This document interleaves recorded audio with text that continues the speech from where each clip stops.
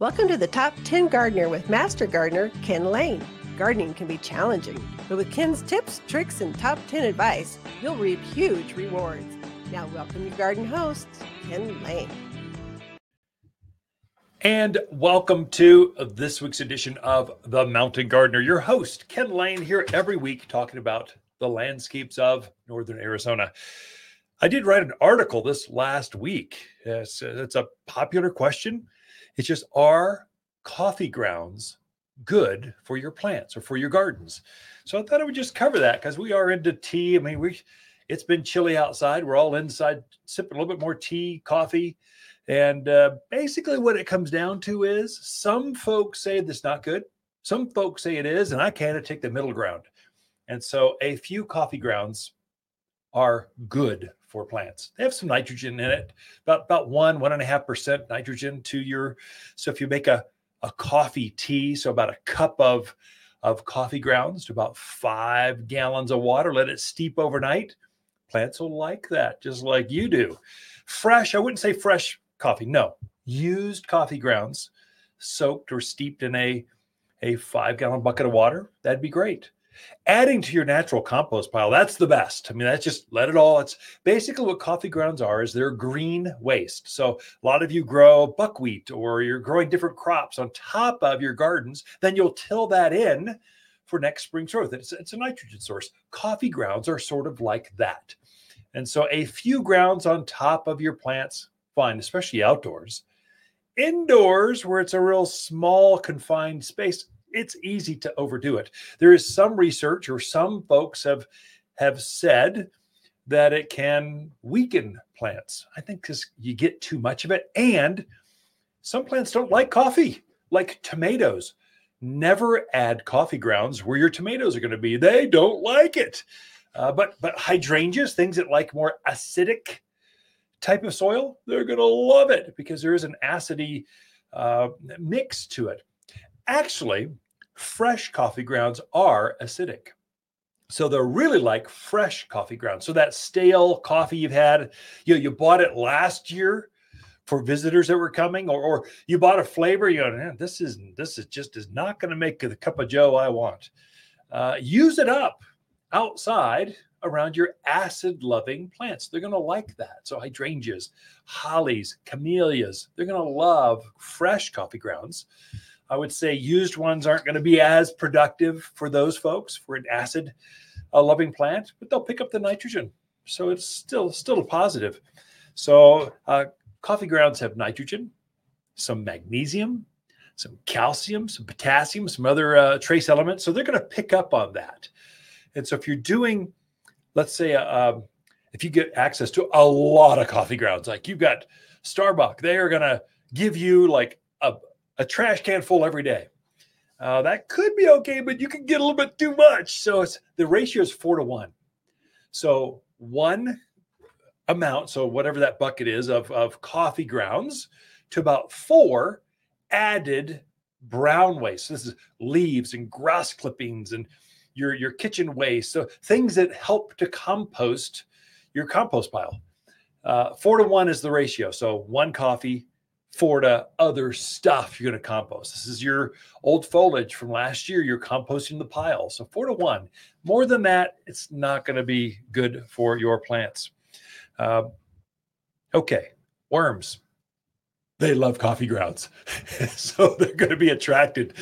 They're going to come in for the coffee grounds. So they're going to help compost it down. They like the taste, just like you do. So it's a weird thing. Actually, if you've got a small compost bin that you're growing some worms in, so you've got a worm bin, you can add about a cup of coffee grounds, used coffee grounds, per week. They're going to eat that up and love it. So might get juiced. I don't know. It could help them. That's one key pest. There is some studies, some gardeners show, I haven't quite found this to be the case, but coffee grounds can repel or keep snails and slugs away. There's an abrasiveness to it. They don't like to crawl across it. So I haven't quite found that the case. I've got some other better snail. If you have snail and slug problems, come see me. I can show you how to keep them out of there. So diatomaceous earth is probably a better solution for that. It's an organic that you sprinkle around there. They crawl across it. It cuts their either their exoskeleton or their body out, and they dry out basically. They just dehydrate. That's a better choice. It is good at keeping cats away. So cats don't like to muck around in coffee grounds. So if you're out there, if they're using your gardens as a cat litter box, you don't want that. Put coffee grounds where they tend to congregate, and they'll stop using under your deck or around your plants. Could be a real good way to keep them out. So anyway, that's kind of coffee grounds. It's not good. It's not bad. I like to think of coffee grounds as just more compost. It's hard to get enough. The challenge I find with folks is they use a few coffee grounds and thinking, oh, that's good. I don't ever have to fertilize again. No, it doesn't even come close. You need to put an actual fertilizer, right? So right now I'm trying to juice my evergreens. I've got some that are a little sickly, a little thinner than I want, or they're just smaller. And I'm trying to get them to set the stage for next spring. So in March, they're going to take off with just new growth. Sometime as soon as this weather breaks, their buds are swelling right now. They're going to elongate. And things like pine trees, spruce, fir, cypress, cedars, junipers, your evergreen plants, you really only get one shot at this. They're going to grow in the spring, and whatever growth you get, that's all you're going to get for the entire year. It doesn't keep growing to the next season. So you get one shot. And so I'm trying to get a few of my plants to really set that new bud so I can maximize the growth. You can actually double down on the growth. You can double the growth of a plant by fertilizing it. So I'm giving some of my plants, especially the spring bloomers. So lilacs got fertilized, the forsythia got fertilized, all my evergreens got fertilized this last couple of weeks ago. So I want to take advantage of the snow when I'm fertilize, get things going, get that stuff in the ground so the plants can pick it up and they'll actually use it to form next spring's bud growth. I'll juice it again when I start to see that new candle growth on a pine tree. When I start to see that grow, I'll give it even a little bit more. So I'm trying to max out the growth rate. If you've got a brand new landscape, that's a good way to do it. Fertilize it now and again, and into March, something like that, and you'll double the growth rate.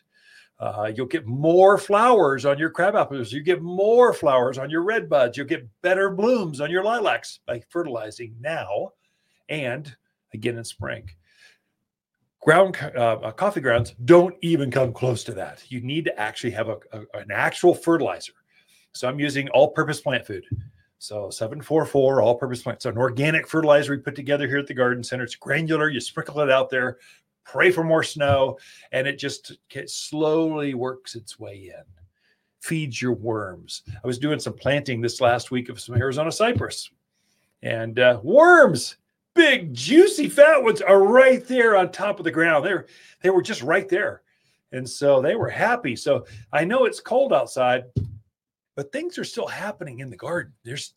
Your plants are still taking in moisture. They're still taking in nutrients, and they're getting ready for next spring's, apple blossoms, next spring's lilac blossoms, in spring's new candle growth on your spruce trees.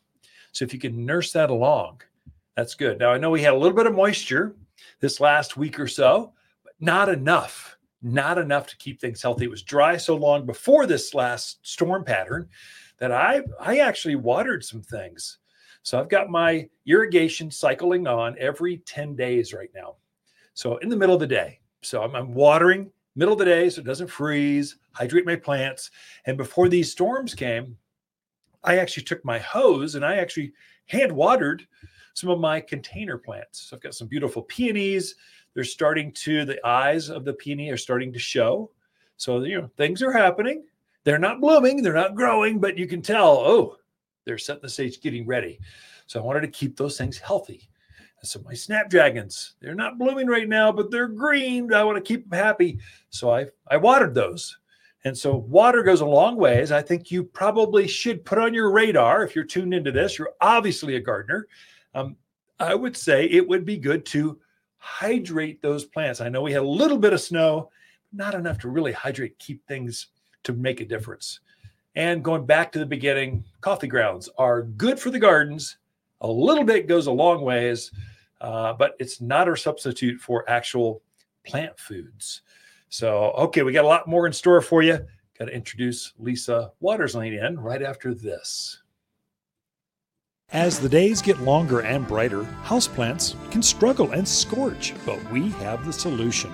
At Waters, we've organized our houseplants from A to Z for the brightest of sunny locations, many even bloom. With experts that know plants and how to make them grow. Shipments of the freshest houseplants in town have just arrived from A to Z and ready for a bright new home. Waters Garden Center, where people who love bright green houseplants, they love to shop. Found in Prescott. You're listening to Garden Master Ken Lane, owner of Waters Garden Center in Prescott. Join his daily podcast for timely garden advice seasonally right for the gardens. Ken can be found throughout the week at Waters Garden Center in Prescott or through his website at top10gardener.com.